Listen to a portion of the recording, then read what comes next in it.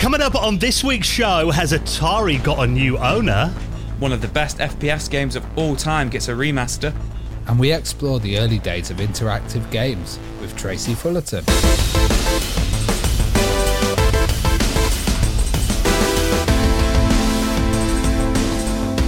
The Retro Hour podcast is brought to you each week with our amazing friends at Bitmap Books. Now, you need to check out their biggest, most ambitious book to date, The Games That Weren't, providing illustrated snapshots of unreleased games from 1975 to 2015. You can check out that and lots more on their website at bitmapbooks.co.uk.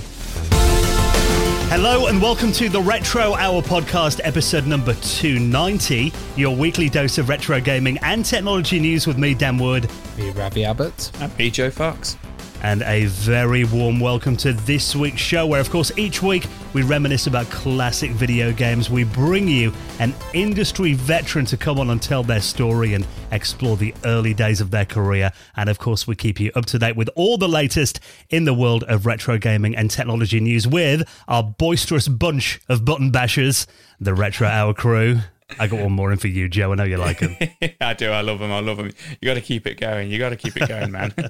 Yeah, getting harder each week, I must admit. But yeah, here we are. This is our last show of August this year. It's flying by. I just realised episode number 290 as well. Don't want to panic anyone, but that means now we've only got 9 episodes until the big 300. I don't know what you're on about. Panic anybody. It's Ravi's job, isn't it? I'm just ignoring it. Sweep everything under the carpet, and hopefully a good guest will pop up for episode 300. You know what? We could have just not hyped it, and nobody would have noticed. Yeah, it's your fault, Dan. Because at episode 100 we had Nolan Bushnell. On 200 we had Charlie Brooker. We've kind of set ourselves up for doing something, a bit of a landmark thing for our 100 episodes. We will do something to mark 300, whether or not we get someone infamous on the show to talk. We're going to do something special for 300 anyway. Oh, for sure. We'll get someone. Yeah, even if it's the developer of Cheetah Man, we'll still get someone. I'd be pretty pleased with that. Yeah.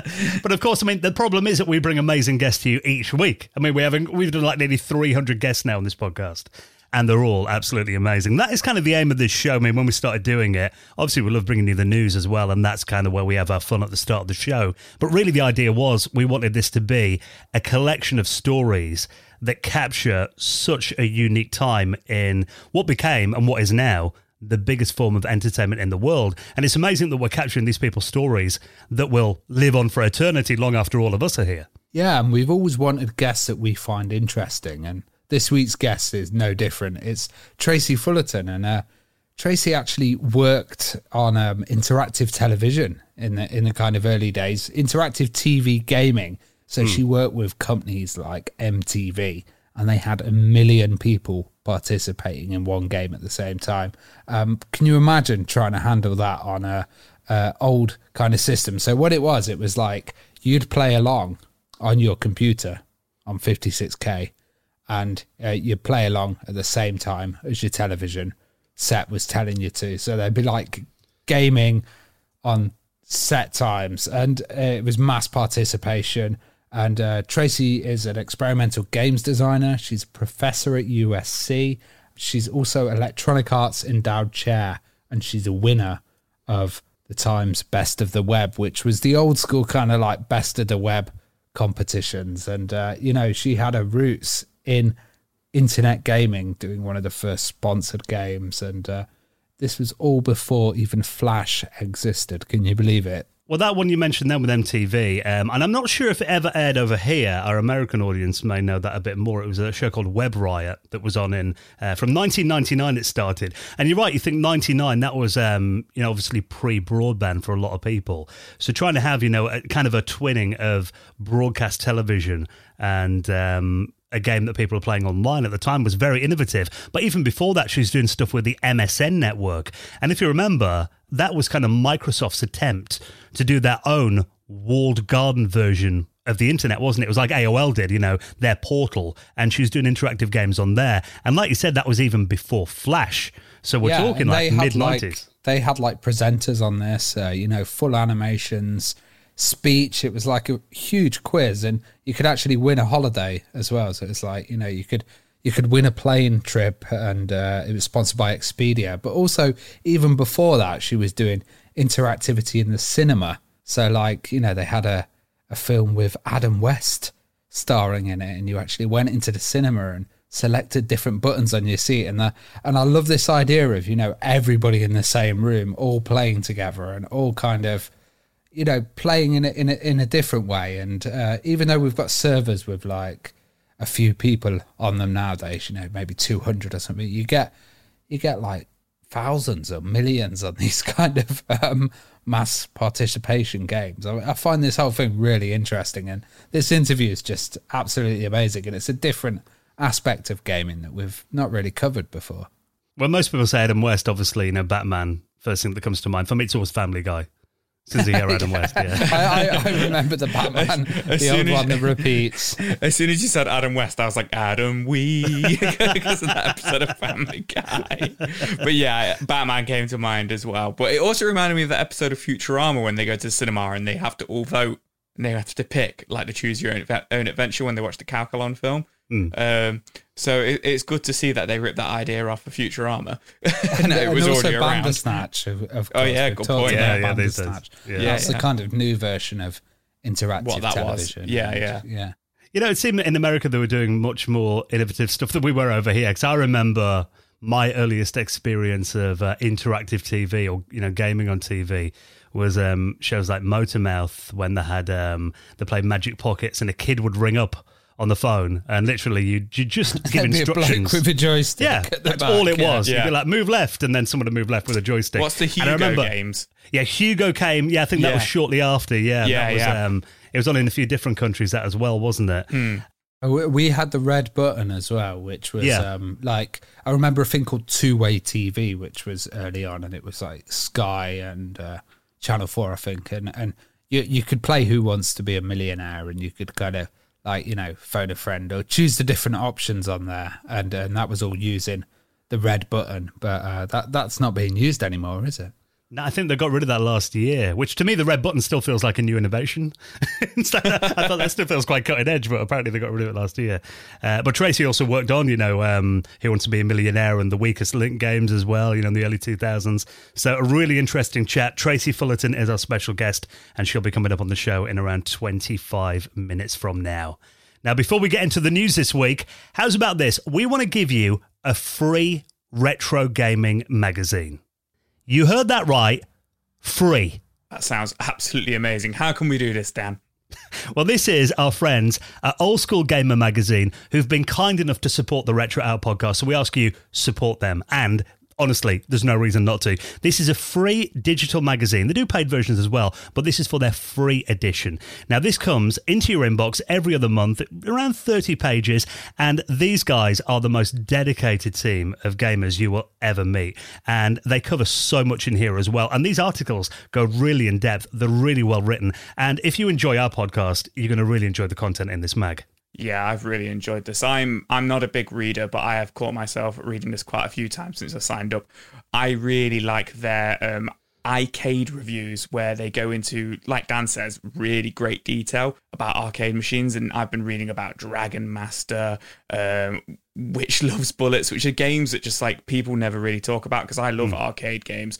And then also, they don't just, you know, they do like Resident Evil and stuff like that and touch on a few of the modern bits in there and stuff, but they've got an awesome article about the original trilogy, which is really cool.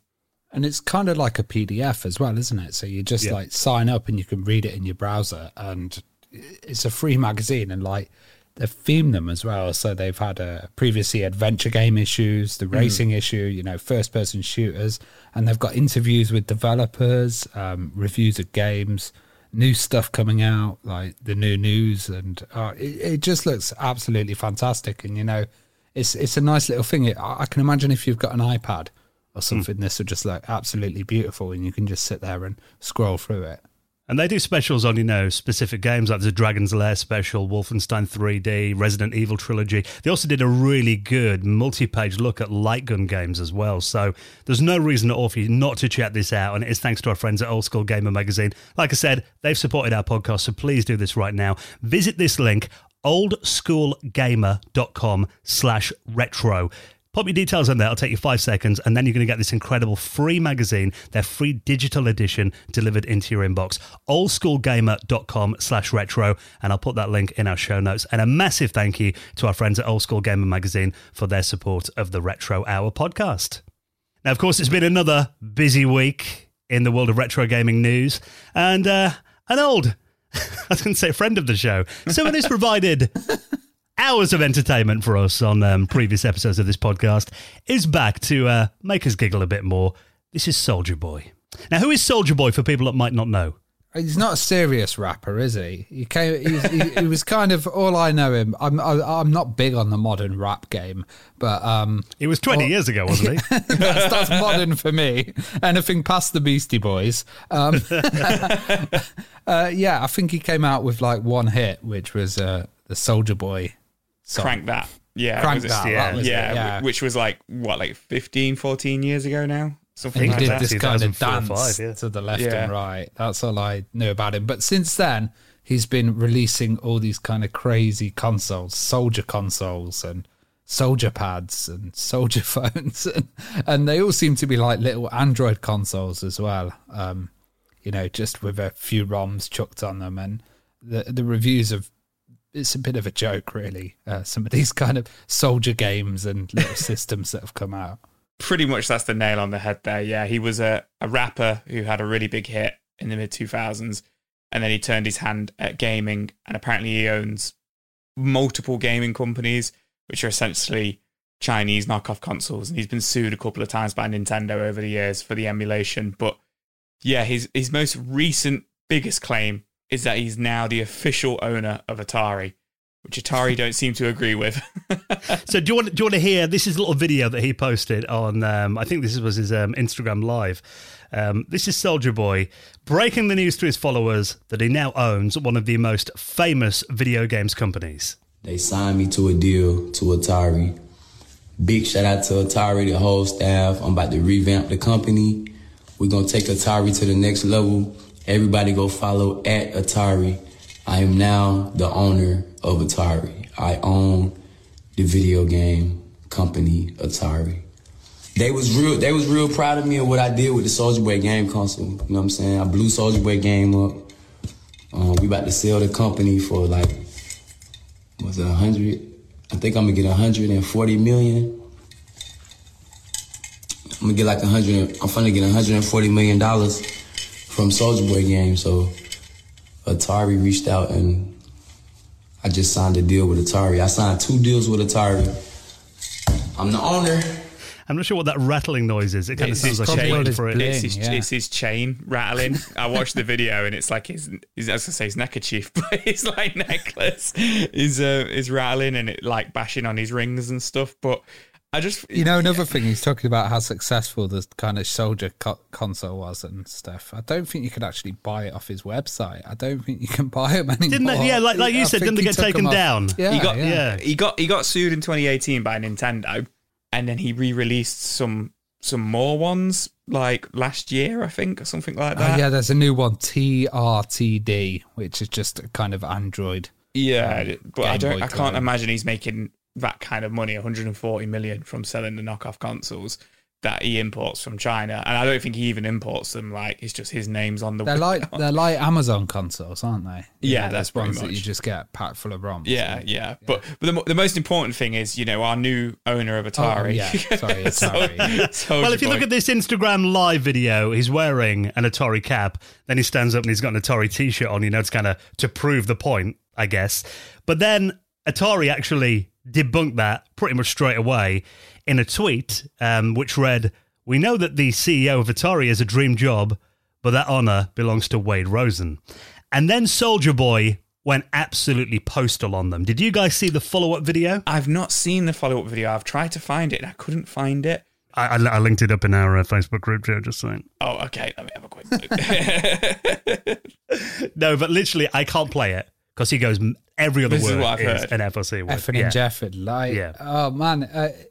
It's mad because Atari have been doing a lot of things recently. And to be honest, I think they've probably got a better rep in the games world at the moment. Like, the VCS has come out, but they're also doing the Hotel and they're doing the Atari coin as well, aren't they? And they've got like their fingers in loads of different pies, and there's the different collections that they've been releasing on consoles as well. Which is why, when I first saw this, because Atari have been like so off the wall recently, I actually thought, well, maybe he has. You know, I didn't actually doubt it at first.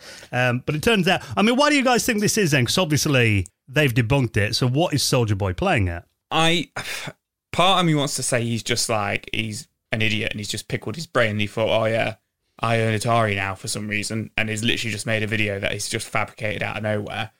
But apparently, from what I've read and what I've heard, in the rant video, he's like got the contract and he's like swinging it around on camera. And apparently some people have like, you know, took some stills and watched it. And apparently he has signed some sort of deal with Atari according to his contract, but they've paid him in cryptocurrency, their own cryptocurrency. And they think, and what people think is what he thinks he's been given shares in the company, which makes him the owner of it. Well, I mean, I've been looking into a few videos on this, and Richard Review Tech USA did a really good video. He did about 3 this week. Yeah. And his latest one actually gives his theories, and a few other people have had this theory as well. Because it turns out Soulja Boy, even though he's like a bit of a one-hit wonder, he's still worth $30 million in 2021. 30 million? Yeah, 30 million he's worth. Okay. So he's obviously got some business savvy, you know. And if you look at his Twitter, he says he's a cryptocurrency king. He refers to himself.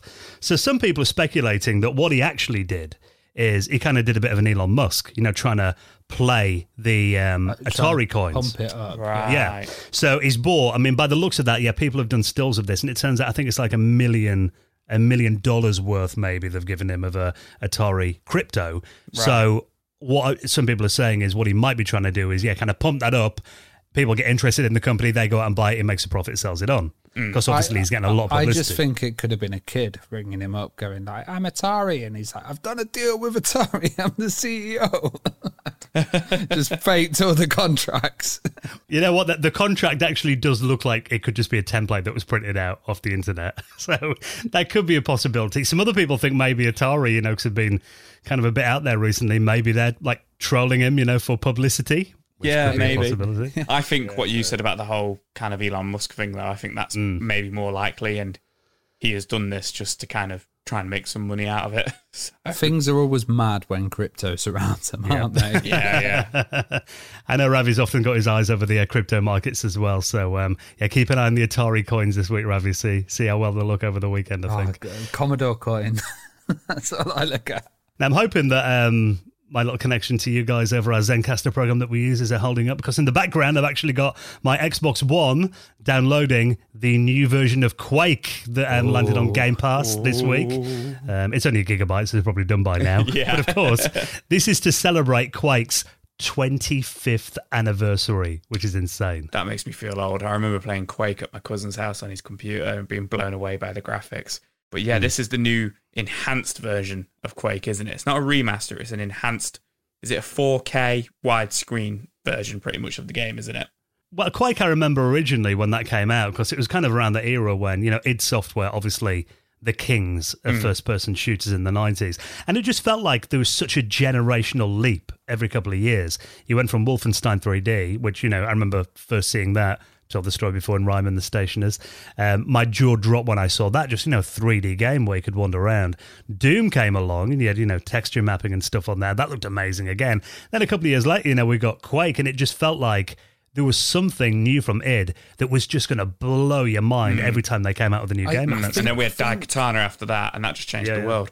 I think the launch of Quake kind of it was a bit like overshadowed by Doom still, because it had the similar kind of like hell style and kind of graphics. People were just like, oh, this is just Doom, but it's a bit more like 3D and, you know, it supports more graphics cards. And actually Quake was an amazing game in its own right. And like, you know, the series continued as well when like Quake 2 and Quake 3 as well. Just absolutely fantastic games. And like the modding community also came on like they did with Doom, you know, there was amazing. I even remember playing Quake Rally and like Quake Chess, and you know they're made using the Quake engine, like racing games and stuff. And, I thought they were like official releases. Then I was like, "What's Quake Rally?" It was a racing game, but in the Quake engine, and Also, there was other games like Kingpin was kind of looked very Quakey, if you remember that one with the big chunky guys in that. And QuakeCon's actually happening at the moment, and they're doing it online, and that's been running since basically 1996. So 25 years they've been running QuakeCon, and that's a kind of huge convention in Dallas, Texas, and the competitive Quake is still a massive thing. But this new version looks really, really good. And one of the amazing things that looking at it, I actually saw friend of the show, Modern Vintage Gamer, was actually on the development team for this. And he'd done previous Quake ports for the Xbox. And, back in the day was when people were kind of modding it and chucking it on different systems. And one of the great things about this is I was looking at is the multiplayer component, and it's actually cross-play. So, if you're on the PC, you can play with people on the consoles as well. Oh, nice. Yeah, which is awesome. And you've got like online matchmaking, and you could do 4-player co-op as well. Yeah, it's got local cool multiplayer on it as well, which is awesome, because obviously so many games even don't have that anymore, and even when they're re-released they seem to take out the local co-op, but apparently the local co-op is still on there as well, which is awesome. But what's cool is, like you say, it's got the cross-platform. It's coming out on PS4, PS5, Xbox One, Xbox Series X, PC, and I believe it's coming out on the Switch as well. It has, which is really, really awesome. And also, if you already own Quake for Steam, you will automatically get the enhanced version for free, apparently. Oh, wow. So, Joe, you could play on your Switch, Dan on his new PS5, and me on the PC, and we could all play co-op. That's pretty amazing. There you go. Sounds good. And it's on Game Pass as well on Xbox, which is pretty awesome. So, and also Quake, they have a really big part in the speedrunning community. In the, I don't know if you guys know, but in the kind of like starting of speedrunning and stuff like that, Quake was one of the first ever games that became famous for it, which is really cool. So yeah, it's good to see it's getting the love still. I'm loving the fact they're bringing out that 4K 120 hertz version for the PS5 as well. The two games I'm most hyped for on my PS5 are now Grand Theft Auto Vice City and Quake. well, also this version has like both the game's original expansions, so the Scourge of the Armageddon, Disillusion of Eternity, but then it also has a brand new expansion as well, which is Dimension of the Machine. So you've got quite a lot of stuff going on there, and of course you'll be able to play with official mods as well and stuff. And I can imagine this is just going to get madder and madder, and hopefully we could have a go on Quake Rally at one point if it's still in development. I do think it's awesome that they've really shown it some love, and the fact that it's obviously the 25th anniversary and they've done something that really preserves the game, and for a new generation as well. I mean, it's a 25-year-old game now, so there's going to be a lot of people that are playing it for the first time on the console. So very good to see it getting the love and respect that it deserves. So that is available now. Now, something that unfortunately isn't available now, because at the time we're recording this, it's literally just been taken down this morning. This is an extremely impressive fan-made version of The Simpsons Hit and Run that kind of gives us a bit of a teaser as to what a full remaster of the game could be. Yeah, this is mental. So I think the main impressive thing about this is the actual speed that he's done it in. I knew it got taken down, and of course it'd get removed because it was basically all of the assets that he just imported straight away. It's a guy called Ruben Rubes Ward, and he decided to get the first mission done in a week. And the way that he's done it is he basically ripped the assets out of the original game. So we got the whole original map. Then he remastered the map. He put it into Unreal Engine, started tinkering about with it. He's known as kind of an Unreal tinkerer. And he got the whole map working, but then he had certain things wouldn't work in one version of Unreal. So then he'd create them in another earlier version of it and then import them. So he knew about all these quick tricks on how to get stuff actually working. And the main problem that he had was the textures, actually. So the textures, they were quite old and they didn't look low res, low res and stuff. But I don't know if you've ever used this program. It's called Gigapixel AI. It's pretty amazing. You put Right. Yeah, is that like an artificial intelligence upscaler? Yeah. So it's just an AI upscaler, and you sign up to that. It's probably one of the best in the world, and you just put stuff in there, and it cleans up the images, upscales it and stuff. And before someone would be individually sitting there and kind of cleaning up every image and redoing them all, but he just did it with AI, and that meant a lot of these were really well done and really done quickly. He had to do a few himself, but then he also redid the models, the animation of the models. He added in the user interface, the areas with the camera, and like all the tools around it with like the Unreal Engine just make this so easy. And it just shows if one person can do like the first mission in a week, like imagine what a team of people could do. With an afternoon, How polished it could get, Well, it's interesting that you say that, because it's like you say, like Dan said, it kind of got not announced, but he kind of put it out there this morning, and by the afternoon, it's already been removed and taken down. Now they're saying it's for copyright reasons, because as Ravi said, he's just ripped the assets straight out of the original game, and obviously it's 20th Century Fox who own The Simpsons, or Disney now and everything, so it's been taken down straight away. But I'm praying to the Simpsons gods it's been taken down, because they are doing it. Now, they're probably not, because of, like we say, we've spoke about this game about 3 or 4 times now on the show. But like you say, just do it. Like, he did it in a week on his own, the first level. I'm sure it wouldn't be that much of a mammoth task for them to redo it themselves and put the game out again. And there must be loads of games out there that are open source. Like, I was looking at this immediately, and I was thinking, right, I saw they did GTA 1, like the original, in the Duke Nukem engine, in a 3D kind of way. Imagine doing a GTA 1 in, like, GTA 5 style on the Unreal Engine. If I got this fast and stuff, maybe I could do that one day. You know what, though? You are right there, and I think the reason this got taken down is, the IP is owned by Disney, who, something as big as The Simpsons, they're not going to let that fly under the radar, I guess. But all the reaction I've seen of this is people going, oh my God, that game's amazing. Wouldn't it be so good if we had a full new version of Hit and Run? So the fact that it is so loved, maybe that will inspire some of the, maybe medium to big game studios who can afford to, license the Simpsons IP to actually do this, because it kind of proves, whatever you think of fan-made games, it proves that there is a market there for it when you get that kind of reaction, I think. And it might be possible to even create a program in the future that, like, using this AI and all of this stuff, that you could just put an old game in, and then you can go, right, I want the new version of it, the 4K version, and it just like does it all for you. Maybe that's a possibility. Yeah, so fingers crossed something will come out of that, even if it just, spurs an idea somewhere. I think it was definitely a worthwhile effort. Now, here's a headline I didn't expect to see on my Facebook timeline when I was browsing through it this morning. There is a mini Atari Lynx revival going on right now. Yeah, Ravi sent this one over to me this morning. Yeah, it's from our Discord, actually. Oh, is it? Oh, there we go. Awesome. We've got... Our Discord are always on it, aren't they? They are always on it, but we've got 4 new releases for the Atari Lynx coming to us this month in the forms of... Now, are you ready?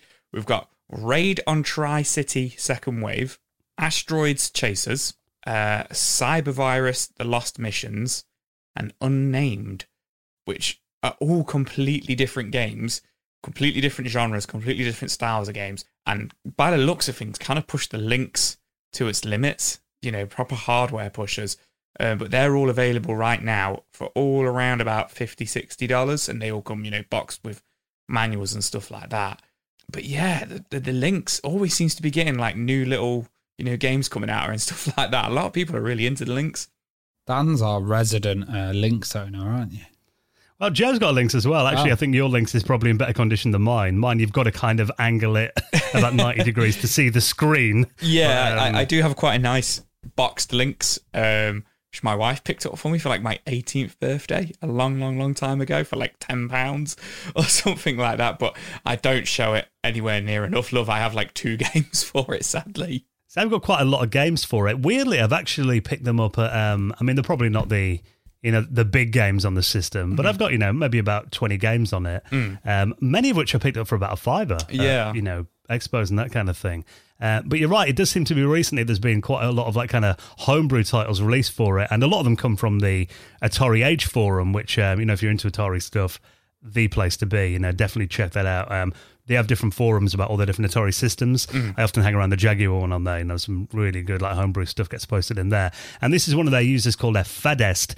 He's been there for many years, and he's done like other games as well. The Yestuna series of puzzle games he made before. He's got a bit of a background in NES and Game Boy development, but he said the links, for homebrew stuff, that was kind of the system that he wanted to focus on. Because again, it's kind of like, I think when you're making, even though we do cover, new Mega Drive games and that kind of thing, it does kind of feel like there's a lot of them come out now, so that maybe don't get the amount of press that doing something like a forgotten platform or something it's not that loved anymore, like the Lynx, that's got coverage in Engadget and the Metro and that kind of thing. This 4-pack of games here. Yeah, I think you're right. I'm not going to lie, I keep seeing a lot of Game Boy games recently coming out, and I just don't add them to our news because I just feel like we're talking about the same stuff quite a lot. Which is tough sometimes to not do that, when, even though it's retro gaming, there is actually always new retro news, but sometimes it's very samey. So like you say, it's nice when they come out on these forgotten consoles and stuff like that. And like I say, these are all very different games, Unnamed is a mystery adventure game. Like, it looks a little bit RPG, but it's more like I don't want to say point and click, but, you're kind of going around, solving puzzles and stuff and trying to solve a mystery. And then I'm not too sure what Cybervirus is, but it looks really cool. It looks kind of like a T2 arcade game. Yeah, it looks very Terminator-esque, first-person shooter. It's an FPS on the Lynx. Yeah, exactly. And then Astro Chasers,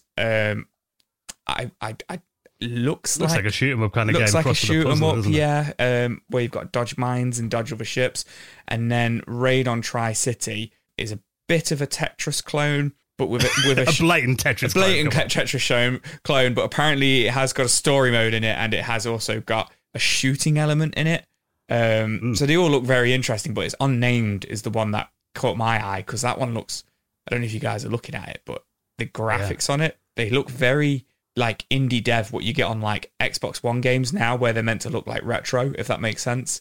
Well, I like the carts as well. Yeah. The weird kind of Lynx credit cards that are like bent at the top. I think they might have been quite hard to actually get. I don't know. They probably 3D printed them, I imagine.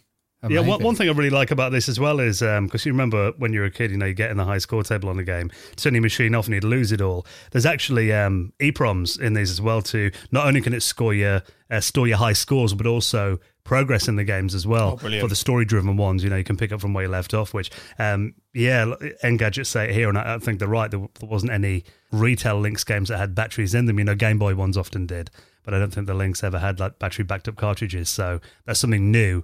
And very welcome if your gameplay skills have deteriorated over the years like mine have. It's always nice to save and pick up again. So very nice to see the Lynx getting a bit of love, and we'll link that up and everything else we talked about in our show notes at theretrohour.com. Now, we have got an amazing guest coming up in just a minute. Tracy Fullerton is going to be joining us, exploring the earliest days of interactive gaming. It's going to be such an interesting chat, this. Before that, though, this podcast comes out on a Friday. Everyone's in the weekend mood when they're listening to this podcast. Good time to crack a beer, I think, boys. What do you think? Oh, yeah, absolutely. Oh, there it is. Even though it's only Tuesday afternoon while we're recording this, but what the heck? I kind of want one now. Now I heard that. This is our amazing friends at Beer 52. Let me have a little sip of this. Oh, that is refreshing. Now I'm drinking this is a Cruz Blanca Craft Mexican Cerveza.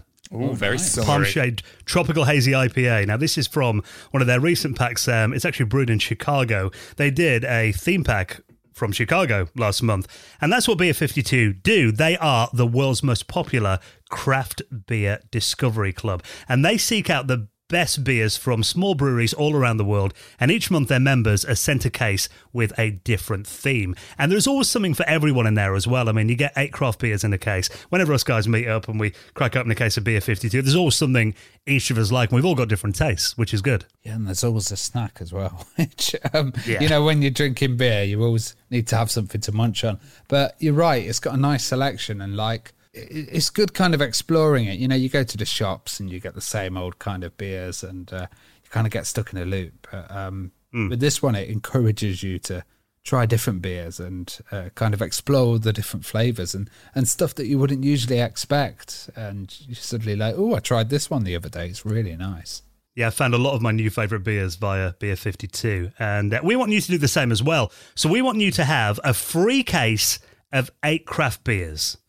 I bet a lot of people are like, what did they just say, free beer? That's right, a free case of 8 craft beers from Beer 52. All you have to do is cover the postage cost of £5.95. So if you live in the UK right now, you can claim this free beer on us. And of course, you'll be helping out the podcast by doing it. Head to beer52.com/retro. That is beer52.com/retro. And you will get a case of 8 craft beers, including their Ferment magazine, which is really interesting, and snacks as well. And if you don't like the dark beer, you can choose a light option. You know, it's customizable, whatever you're into. And there's no commitment either. You can pause or cancel at any time. If it's not for you, try it the free case, see what you think. And head to beer52.com/retro, pay £5.95, and you will get it all. Just pay the postage, and you will have some free beer on us. And a big thank you to our friends at Beer 52 for their continued support of the Retro Hour podcast.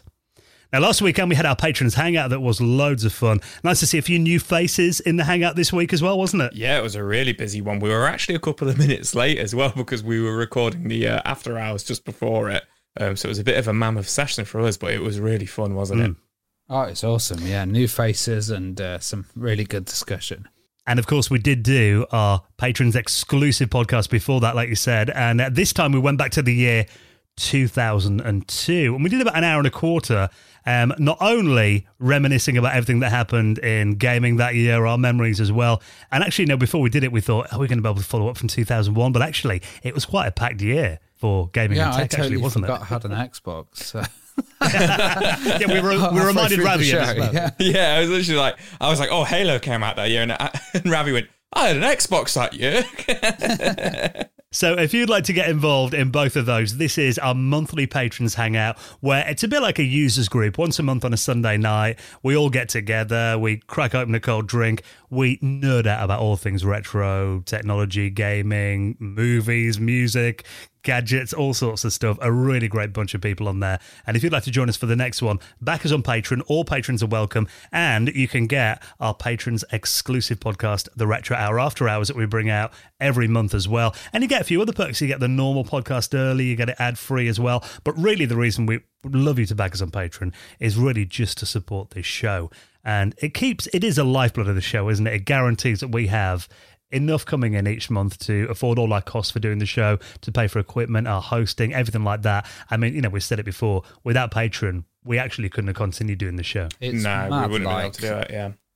It's mad, since we came out of lockdown, so many people have said, the show's kept me sane during lockdown, and I'm like, it's kept me sane as well, and without the patrons, we wouldn't have actually been able to do that in this position. You've only just kind of built a studio in your garage as well, Dan. And I haven't finished it yet. Finished. You've got a roof missing and stuff. Yeah. So, all this time for pretty much 2 years, we've been able to do this show from home individually. And actually, I quite like this style, even though I miss staring into your boys' beautiful eyes. Well, when my new studio gets built, we all need to get back together to do an in-person one again, and maybe film it or stream it. That'd be a laugh. But really, we couldn't have done the show without your support over the last 18 months. So massively appreciated. If you'd like to help out and throw into the tip jar, of course, we will give you a mention in the most prestigious high score table in the world of retro gaming, the Retro Hour Hall of Fame. And a big thank you this week to the following legends: Joe Hallmark, Martin Hopkins, Nicholas Lingholm, Chad Clark, and Wiz1976, who all donated into our Patreon. We hugely appreciate that. And if you'd like to do the same, you'll find all the details at theretrohour.com. Right then, let's get straight into our guest, talking about the old school days of interactive gaming, working with MSN, MTV, shows like Web Riot, all of that coming up next with the wonderful Tracy Fullerton on the Retro Hour podcast. You're listening to the Retro Hour, and I'm here with Tracy Fullerton, and she's an experimental games designer, professor at USC, and she did a lot of stuff in the early days on interactive television and internet gaming as well. So we always ask this question of our guests first, Tracy, and that's What was your first kind of gaming experience or memory that you had of gaming? Oh, wow. I'm old. So, and my family was very much about getting the new things. So I remember my mom getting a Pong machine for us and my dad hooking it up with those AB connectors so it could switch between our regular TV and Pong. And we were so excited to have this amazing box of game, and not plural, game, in our house. It was absolutely incredible. And we spent hours and hours on the Pong. And that really was a bug. It really excited me. And then later on, my grandfather bought us a Commodore VIC-20, which was an early PC here in the US. And we started making games on it ourselves. And very quickly, I said to my mom, no, we need to have the Commodore 64 because the VIC-20 doesn't have near enough memory to do the games that we want to make. So those are sort of my earliest memories of playing and making games. And did you start programming on the VIC-20 and the 64 then? Were you using BASIC on it? How did you kind of get into that? Yeah. It was just BASIC. And we had these magazines that you could basically copy code out of. And that was a way of learning. You just copy code. And then, of course, you could make changes and customize the code. And you start to learn how it was that you could craft your own games. I remember one of my sort of big projects was making something based on War Games. You know, the movie War Games where they play. Yeah. Oh, yeah. Great film. Yeah. So we made a tic-tac-toe because it was in one of the magazines that we copied out of. And at the end of it, it would it made a picture, because one of the things it was really good at was allowing you to program pixel by pixel these little pictures. And we made, at the end of our tic-tac-toe game, it would blow up, basically. Turn into global thermonuclear war. That's right. That's right. It was good fun. Yes. Were there any type of interactive television things that you saw, or kind of different types of television, new ideas when you were growing up? Well, I mean, that was interactive. And you have to remember that, I mean, when I grew up in the 70s, it was actually a kind of a new thing to have a channel changer. Our channel changer was hooked up to our television with a cord. And it was, had great big buttons on it that went ka-clunk, ka-clunk, right? So, that was the extent of our... and the Pong was so smooth with those rheostats that you could turn, it was so extraordinary. And then, of course, we spent lots of time in the arcades. But I think the early game machines to us were interactive television. I mean, that's how we defined interactive television to ourselves. We're playing with our television. And it wasn't really until somewhere, in the late 90s when I was kind of in the midst of already making games that I started thinking about how we might integrate television programming with interactivity. Because there was some kind of innovation in cinema. I remember going and seeing, like, this is, I'm quite young, but going and seeing the first kind of version of 3D, and it was like a 70s film, and they had the two color glasses, and you were sitting in there, and it was like loads of balls flying on the screen, falling out of a car and stuff, Yeah, I mean, I remember films where they did things, obviously early 3D, and they had Sensorama where they would put the speakers under the floors and shake the theater. It was... And like planetariums and kind of stuff like that. Yeah, or they made a movie... I feel like it was maybe the Towering Inferno or the Poseidon Adventure. One of those disaster movies in Sensorama where the floor shook and everyone was scared. It actually is very much like the old films of, I don't know if you're familiar with William Castle, was a filmmaker who put like buzzers on the seats of chairs, and the audience, like one person would get a buzzer and they would basically be ID'd as the monster, and people ran screaming out of theaters and stuff. No, I've never heard of that. So you should look up William Castle. Was it like a member of the audience then would be defined? They'd have a buzzer on their seat, and it would be hidden, like taped to the bottom of the seat.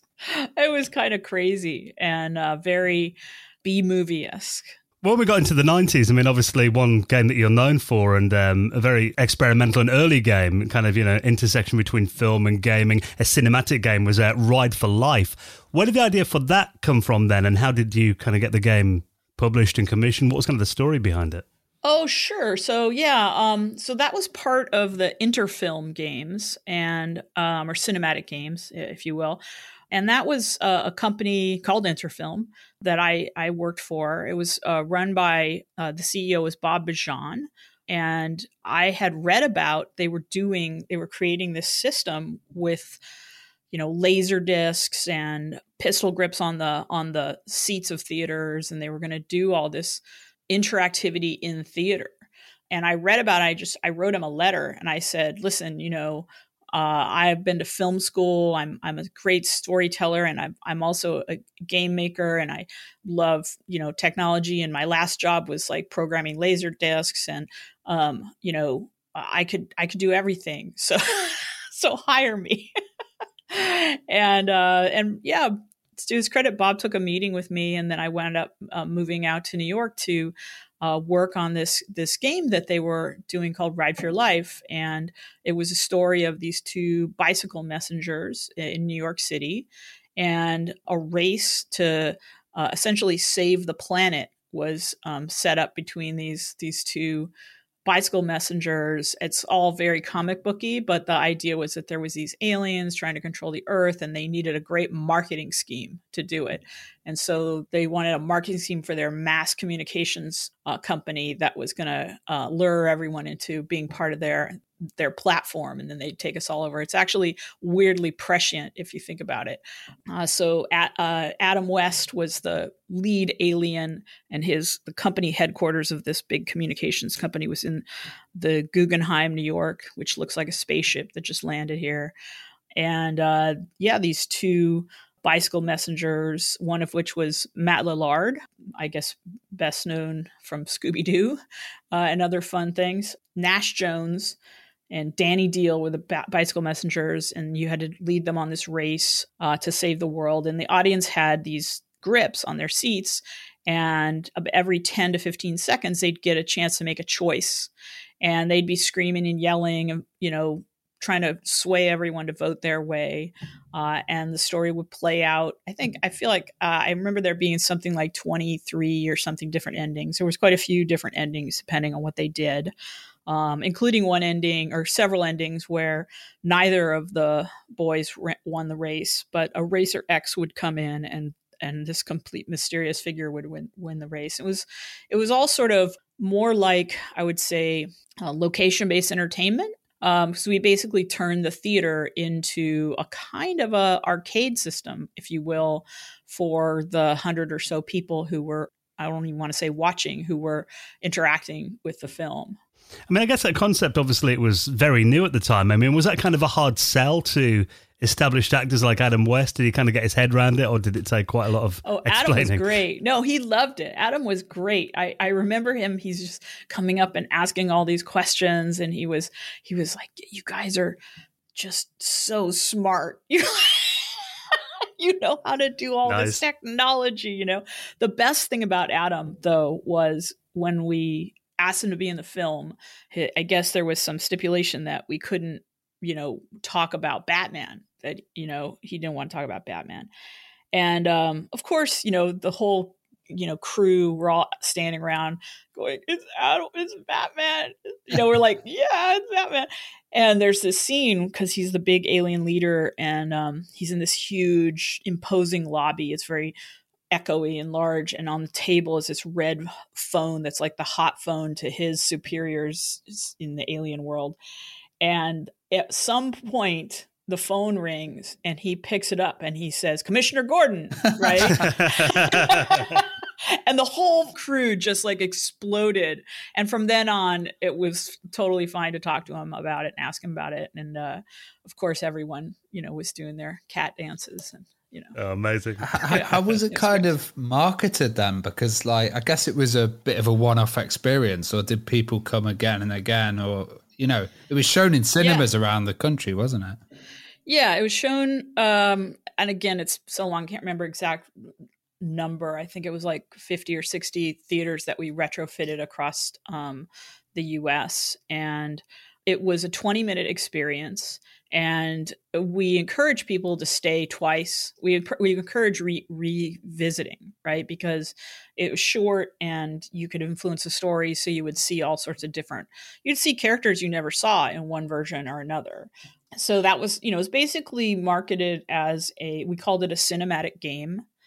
And the idea was that you were making the story and it was kind of fun to see in the same ways like choose your own adventure books, were fun to read the alternate endings, that it was fun to see several times. That was the idea. And we did a couple of films. So before Ride for Your Life, the first interfilm was called I'm Your Man, and it was a mystery story. And then, and that was really sort of built to test the system, but it was also released in theaters. It was actually shot after I'm Your Man, but released beforehand, was called Mr. Payback. And that was written and directed by Bob Gale from Back to the Future. Oh, and wow. And that was basically a kind of campy revenge story. Mr. Payback would get you your revenge. So because of the big name, because of Bob Gale, they actually wound up releasing that one before Ride for Your Life. So we did several, and we had another one actually coming out written by Matt Costello from The Seventh Guest, if you guys remember that one way back. And, it's just location-based entertainment, very cutting edge at a time before most people even had CD-ROMs on their machines. So, one of the things we said was you don't need to buy any fancy equipment to do this. You just pay your ticket and we've got all the computers. There's no, so in that way, it was way too early because people just weren't ready to have that kind of media that they're interacting with. I mean, you fast forward to today and you have things like Bandersnatch and people are like, yay, this is fantastic. It's so much fun.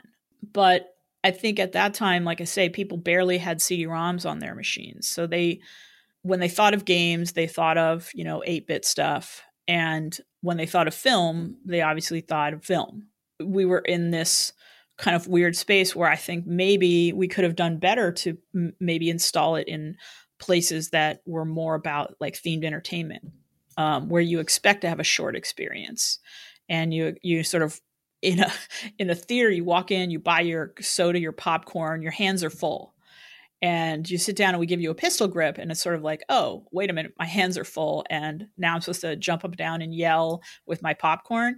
People had a different way of, the situation felt different to them. Maybe in a theme park, it could have fit in really well. I think so. Yeah. I think so too. And I think it maybe, possibly even still could that kind of interactivity would be really fun in a theme park. You're seeing more and more theme parks having very interactive game-like elements. If you look at the recent Web Slingers, for example, where they're using essentially a Kinect-based system, a gestural interaction system to put you into a multiplayer game. When I played Web Slingers, which I don't know if you have or if anyone else has, but at the new Avengers campus at Disneyland, you were essentially in a group trying to fight off these, monsters using your webs, which are just slinging from your own hands. And it felt very similar to the kind of, we're all screaming, no, get that one. No, get that. No, wait, this, let's all work together to do this. There was a lot of similarity to the interaction pattern there. I find it quite interesting you mentioned Seventh Guest, because obviously that was, those kind of couple of years leading into the mid-90s, FMV games became, to techie types, it became the big thing. I remember seeing the Sega CD and the Philips CDI and those kind of systems. I mean, were you interested in FMV games when they originally came around? Well, essentially that's what we were making. We were just doing it in a theater, to be honest with you. We were shooting on...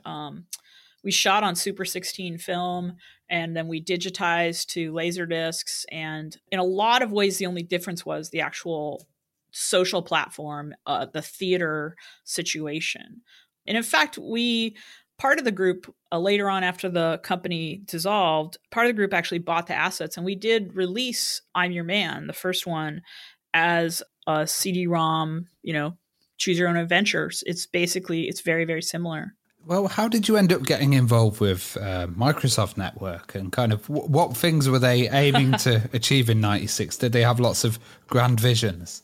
So this is a great story because I mentioned Bob Bejan, who is the CEO of Interfilm.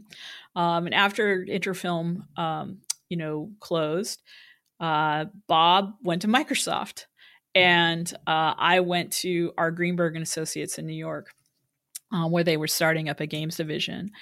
And I had actually wound up pitching to another part of Microsoft, and all things, it's too long, don't read story, but we basically wound up where Bob was executive producer of the Microsoft Network, the new Microsoft Network, and this game Netwits that I pitched, which was a kind of online party game, was picked up by the Microsoft Network. And so we wound up, strangely enough, working together again on this. And it has some similarities to the interaction pattern from Interfilm in that it's a group experience, and it was very, very early on in the web.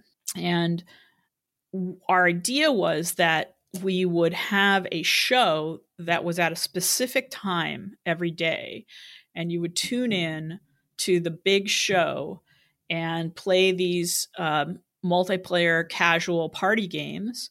And you had this animated host, Vic Marvelous, and he would it was kind of snarky. He was kind of a cross between a snarky game show host, but like a very sort of charming, kind of a Dick Van Dyke, affable 1950s sort of host.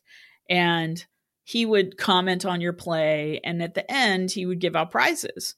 And the prizes were, if you think back, it's kind of hilarious, from this brand new service no one had ever really heard of called Expedia, where they were going to give away a plane ticket anywhere in the US every night to the top Netwits player. And they did. They actually gave away, this brand new service gave away plane tickets. We didn't even understand this because this was back in the day when you called someone who made you a ticket, right? You called a travel agent. Yeah. I don't even remember what they were called anymore, right? You called a travel agent, they got you a ticket, right? And this was this whole new thing, this idea that you would sort of book online. People were like, wow, I don't understand that, right? But Vic Marvelous was handing out free online plane tickets every night at a specific hour. And I forget actually what the second place prize was, but the third place prize was a party lampshade. So you kind of won the lampshade that you would wear home from the party. And so it was very fun. And we had 5 different games, and you could come on and practice the games all day long. So the games were actually up and available, just like any multiplayer games. But then at the particular hours, the lights went down, the drum rolled, the curtains rose, and it was live from RGA Studios in Midtown Manhattan.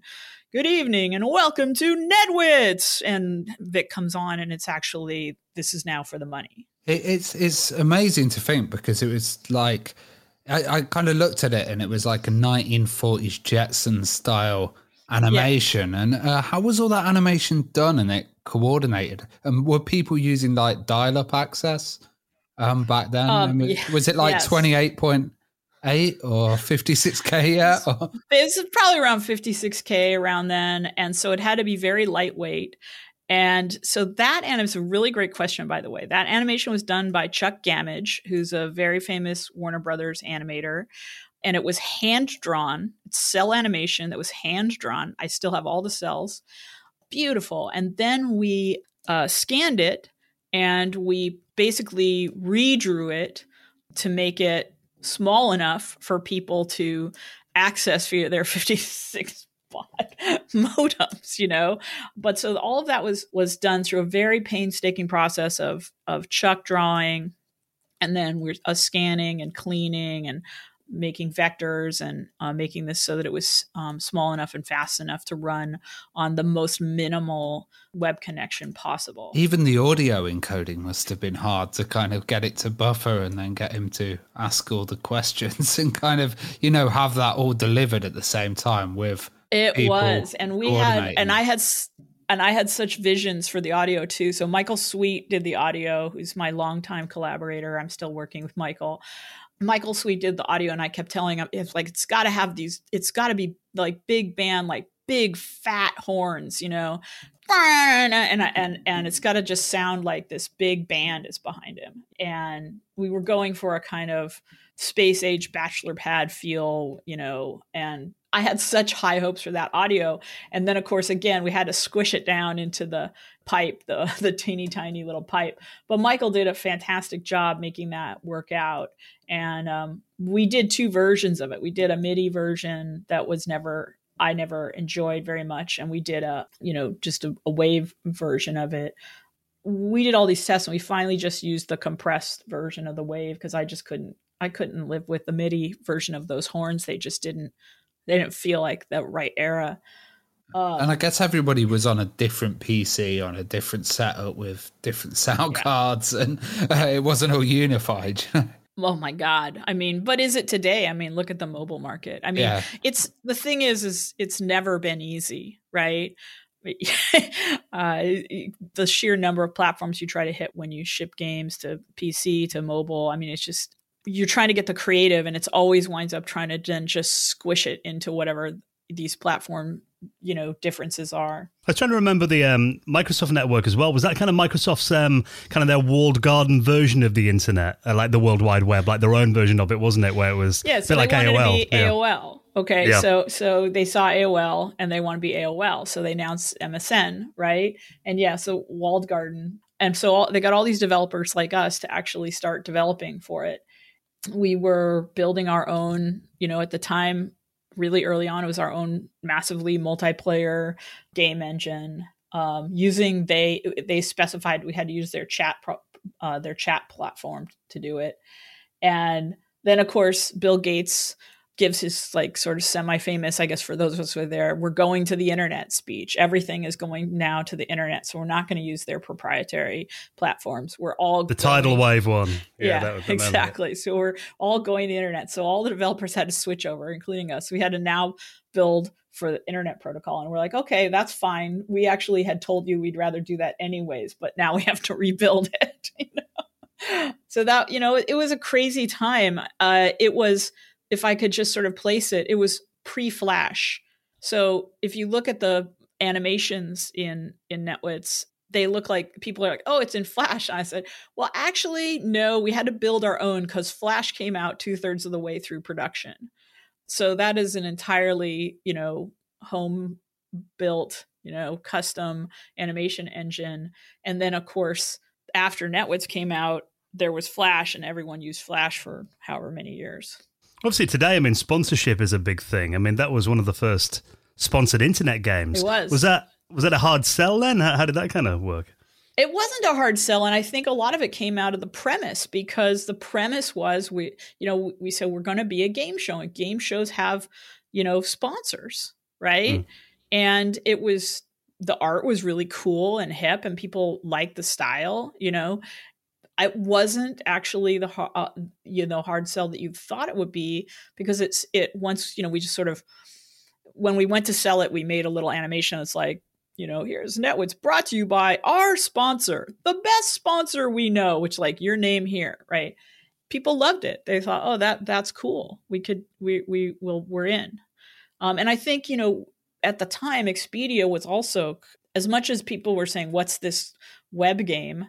They were also saying, what's this internet travel service? So sort of a match, really good match made in the internet. Well, was that when you decided to form Spider Dance and kind of turn this into a company that was going to produce these pieces of interactive kind of television and online linking and stuff like that? Well, that was a little later, actually. So after Netwits, I actually was still at RGA Interactive, and we were contacted by Columbia, who owned Jeopardy and Wheel of Fortune, and they had seen what we'd done with Netwits, and it got some attention and got like some honors, some like Best of the Web from Time Magazine and stuff like that. And they contacted us, and they're like, hey, whoever did this Netwits thing, we want you to do Jeopardy and Wheel, because, we know we've got a, audience problem, and we need to attract some younger players. And we think the internet's the place to do it. And so they wanted to do online multiplayer versions of Jeopardy and Wheel of Fortune.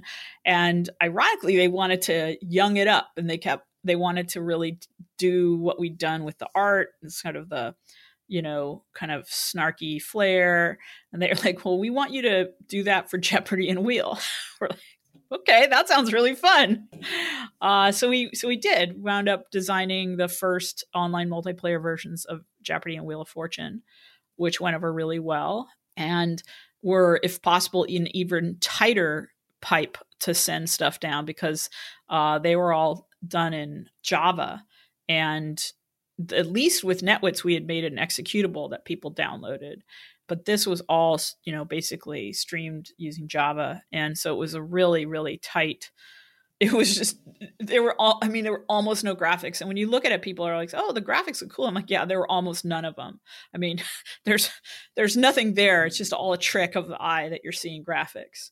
But yeah, so wound up doing that, and that went really well. And, about that time, I wanted to start my own company. So I reached out with some friends, and that's when we started talking about Spider Dance, and really expanding on some of the ideas that I'd been thinking about with how to reach what I call the normal people on the internet, right? So if you remember back then, it was a bunch of us who, we'd all been on BBSs, and we'd all sought the internet out somehow, as hard as it was to get. And there weren't a lot of just average people.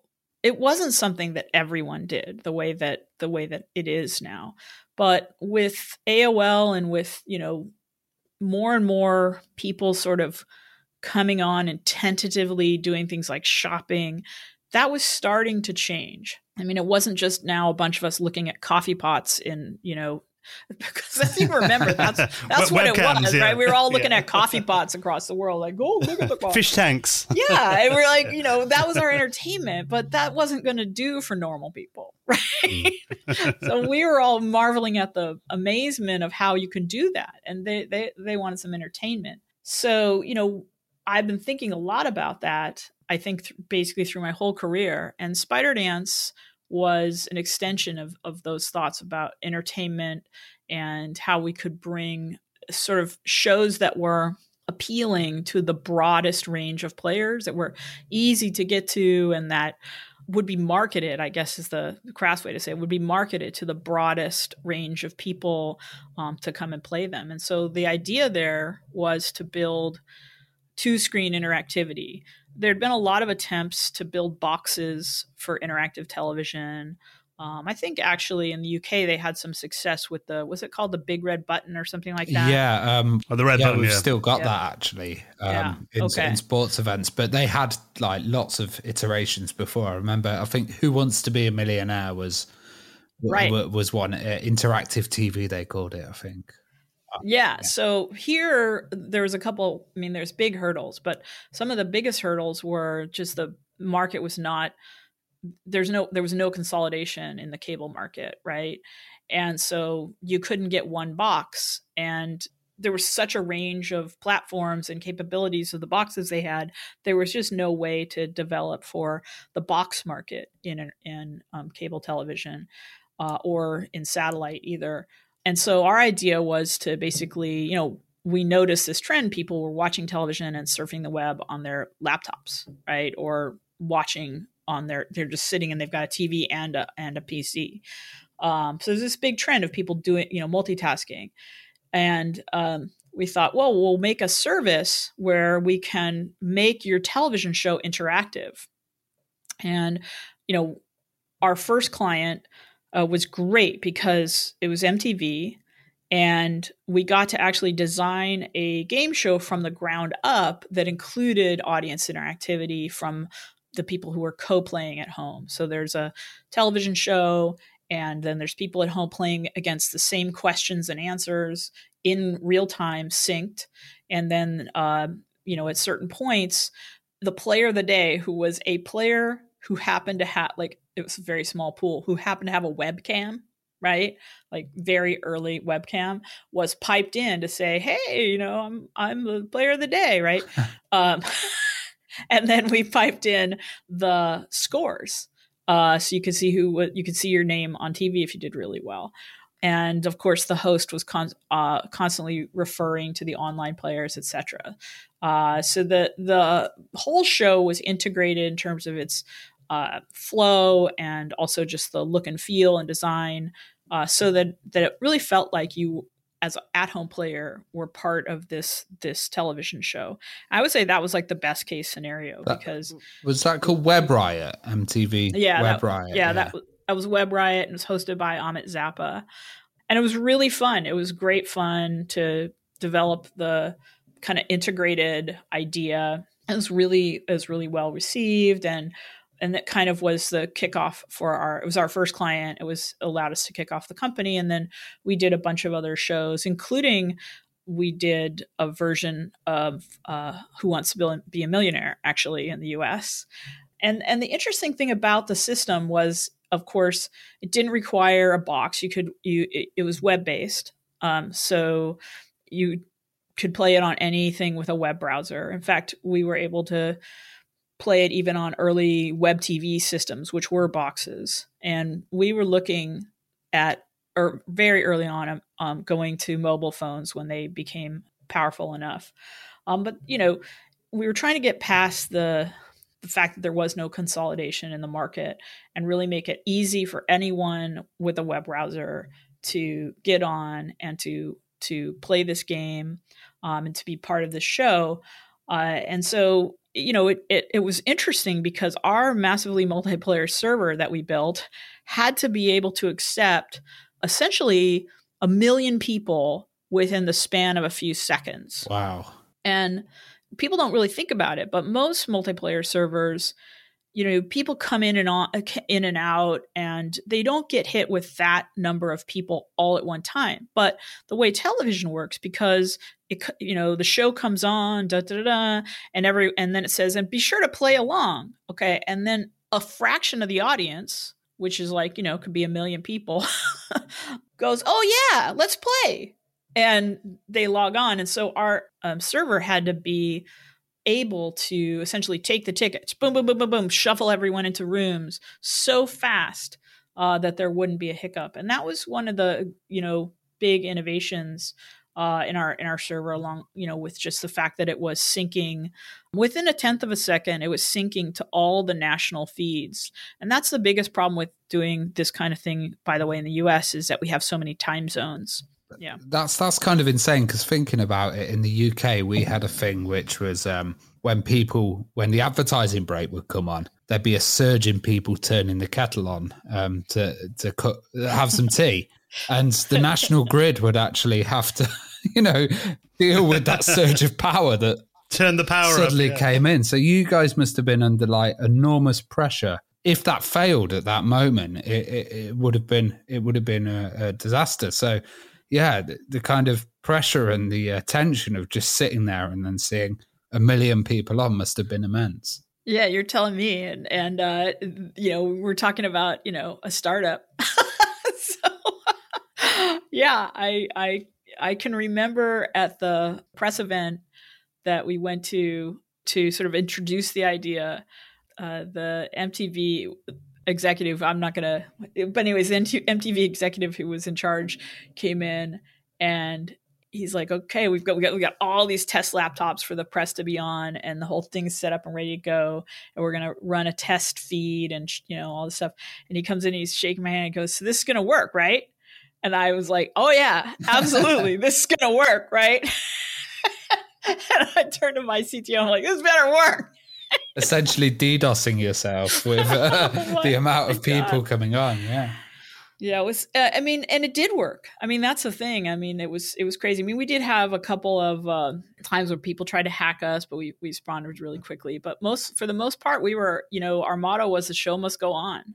We had tools so that there were monitors in our operation system who would watch the feeds, and if they were getting out of sync, they could tick it forward or backwards a little bit just to get it right back in sync, and just monitoring, and this is early too, so monitoring language, monitoring behavior, et cetera, stuff like that, and just making sure we were running a clean show.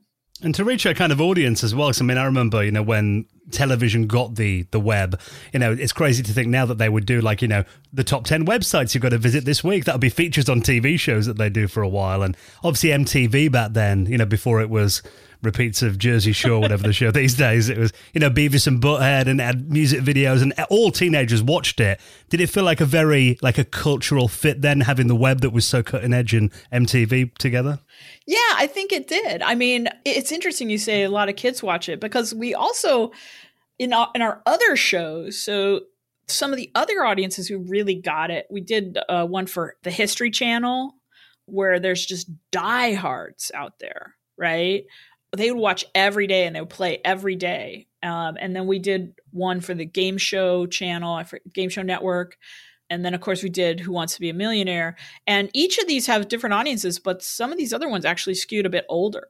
So it was interesting to see that it really was doing that thing that I said in the beginning. It was starting to open up the web for a different audience, a broader audience. Not only just the young people who it already was a fit for, but for a sort of sometimes an older audience and a non-techie audience. Well, you also did a James Bond one as did. well during a kind of James Bond marathon. So was it like themed on the different films then and stuff? Yeah, exactly. So it had themes. That one was designed to be, as I recall, a kind of Clue type game where you had to watch along. You were looking for items, and you had to it was kind of a whodunit, in a Clue format. I can't remember the exact mechanic, but it was sort of like you had to find the villain, the weapon, and the situation or something like that, and so you had to essentially solve it. There were trivia questions, but there was also this sort of clue mystery that was going on that would complete each film, I think, or something like that. So, talk about diehards. Yeah, they're definitely people who already knew all the answers, because James Bond folks, they know it all. They're just sitting there repeating the lines of the movies as they watch them. Well, I remember a quiz show that was huge over here, and obviously made it over into America as well. The Weakest Link, with Anne Robinson's, infamous sarcasm on there as well. And you worked on that. Is it now a huge interactive title? You're exposing my ancient brain, and that's the one we did. That's the one we did. So this is just, you have to understand, for the people who are young, sometimes your brain does a little fart, but The Weakest Link is the one we did. And ABC did their own Who Wants to Be a Millionaire. Sorry, the shows are so linked in my brain because they came out at like the same time here in America. But yeah, The Weakest Link is the one that we did. For she was mean, wasn't she? She was. The Queen of Mean. Yeah. She was mean. And that was the fun of it, right? And so that one was, the reason it's all linked to my head is the Who Wants to Be a Millionaire people had a 2-screen thing. And so the folks at NBC wanted a 2-screen interactivity for Weakest Link. And there was by now there was a couple of people kind of copying us. And so they were also in the market and they were bidding it. And we just made it. I remember me and my CTO, on a weekend, we just made the game. I did all the art, he did all the programming. We just made it. And then so we went in for our pitch and we just said, here it is. We made it for you. Give us the job. Well, you kind of mentioned that there were other people doing it and stuff. Did you see any inspiring projects as well? And well, that was the disappointing thing, to be honest with you. I would have loved it if there was a lot of competition that was really pushing it forward. And we always tried to sell people to go beyond trivia. I mean, the obvious thing to do with it was trivia. And of course, we wound up doing a lot of trivia. But we also, like I mentioned with the Bond thing, and then one of the other ones we did was, my God, I'm blanking on it, but it was a reality show where these folks were on this really treacherous journey and they had to cooperate to make it through this sort of wilderness. I don't know, can't remember the name. But anyways, we pitched them an actual cooperative piece of gameplay, social gameplay. where you actually had to figure out what to sort of bring along with you on this dangerous trek. It wasn't just trivia, right? It was like actual, like almost like an RPG, a little teeny weeny mini RPG. And we were always trying to do that. But the problem that I found with our competitors is they were just doing what their VC told them to do, which was, I mean, to diss anybody, but this is what VC tell you to do, is just do the same thing over and over again and do it as cheaply as possible, right? So that you can make essentially a cheap service out of it. And honestly, that just would make my heart die to do that. And what I would want to do was build a platform that was really going to push the medium forward and do it in a way that we could bring a much broader audience together, right? My reason for connecting with television wasn't that I wanted to make trivia television. My reason for connecting with television was that I wanted a broader market of people to design for. You mentioned Bandersnatch before. Yeah, exactly. Obviously, the interactive version of Black Mirror. We had Charlie Brooker on the show when that came out talking about it, and that was really interesting. I mean, obviously, you being a pioneer in this space, what did you think of Bandersnatch then? And do you think the technology now makes, obviously, life a lot easier than when you started doing it back in the day? Yeah, I was like, wow, that's fantastic. I wish we'd had that. I think that's great. I mean, well, I'd love to write one of those. That would be fantastic fun. Yeah, he said he kind of hand programmed the actual language for it, so it is there in Netflix. Yeah, fantastic. Yeah, I mean, honestly, one of my problems with Choose Your Own Adventure and sort of, I guess, the sort of linear based interactivity was always that it was difficult to make granular changes to the narrative. You had to make big sweeping changes to the narrative. I think they did a good job with that. And we always tried to do that, to sort of kind of bring the narrative back to points where you could kind of close it down a little bit and then you open it up and you close it down.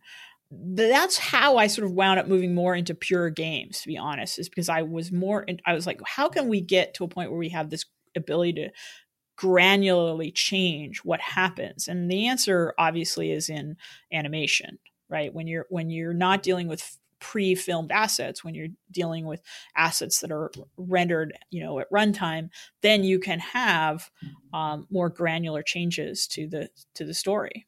Kind of games are restricted at the moment. Like I've played on, some servers and you'll have 200 people on there and stuff. I'd love to see a huge participation game with 1 million. Or something like that. Do you think we'll ever see anything like that in the gaming world? I mean, the thing is, it's not that fun. This is the one thing I found out doing these massively multiplayer events. Think of a stadium. How many people? Let's say I go to Dodger Stadium. There's 55,000 people there. Okay, my sense of the crowd is as of an entity, right? Then I have a sense of the people in the rows around me. And of course, I have a sense of the people that I went to the game with, right? So there's kind of like the proximity effect of a large crowd.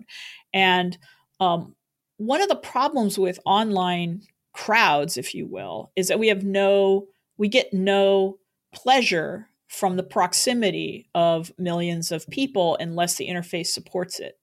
And I think to date, the kinds of games that we build are really more for smaller groups or a bunch of groups in simultaneous interaction that sort of then feed back up to a larger one. But the problem with 1 million people online is that you really don't have any sense of them. And it always turns into a mob in the end of the day. Like I've played on big servers and they just turn crazy, Yeah. And so I think what you see is that people are focusing in on the fun, and the fun is on people that you can see and know and not on just a mob.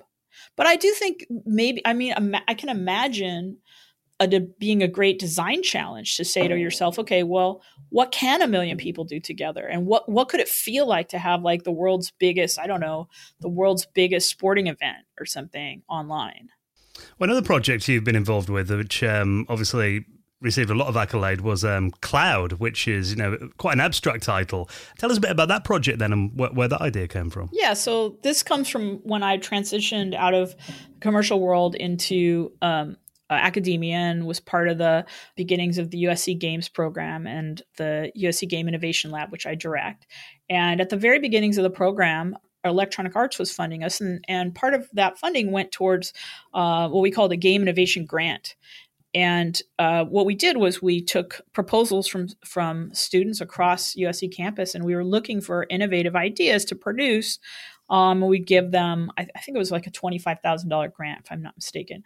And so one of the first ones we got was from Genova, and Genova Chen, who's now one of the founders and the creative director of that game company.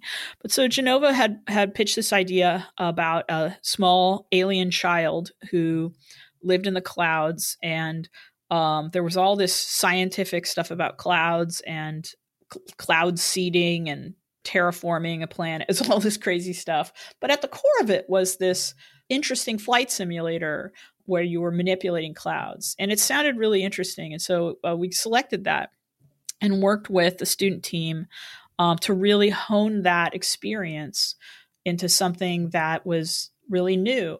And so that was a really great time, really early on in the Game Innovation Lab, where we were developing what I call play-centric method of design. And it's a method of design that focuses in on innovative experience goals for players.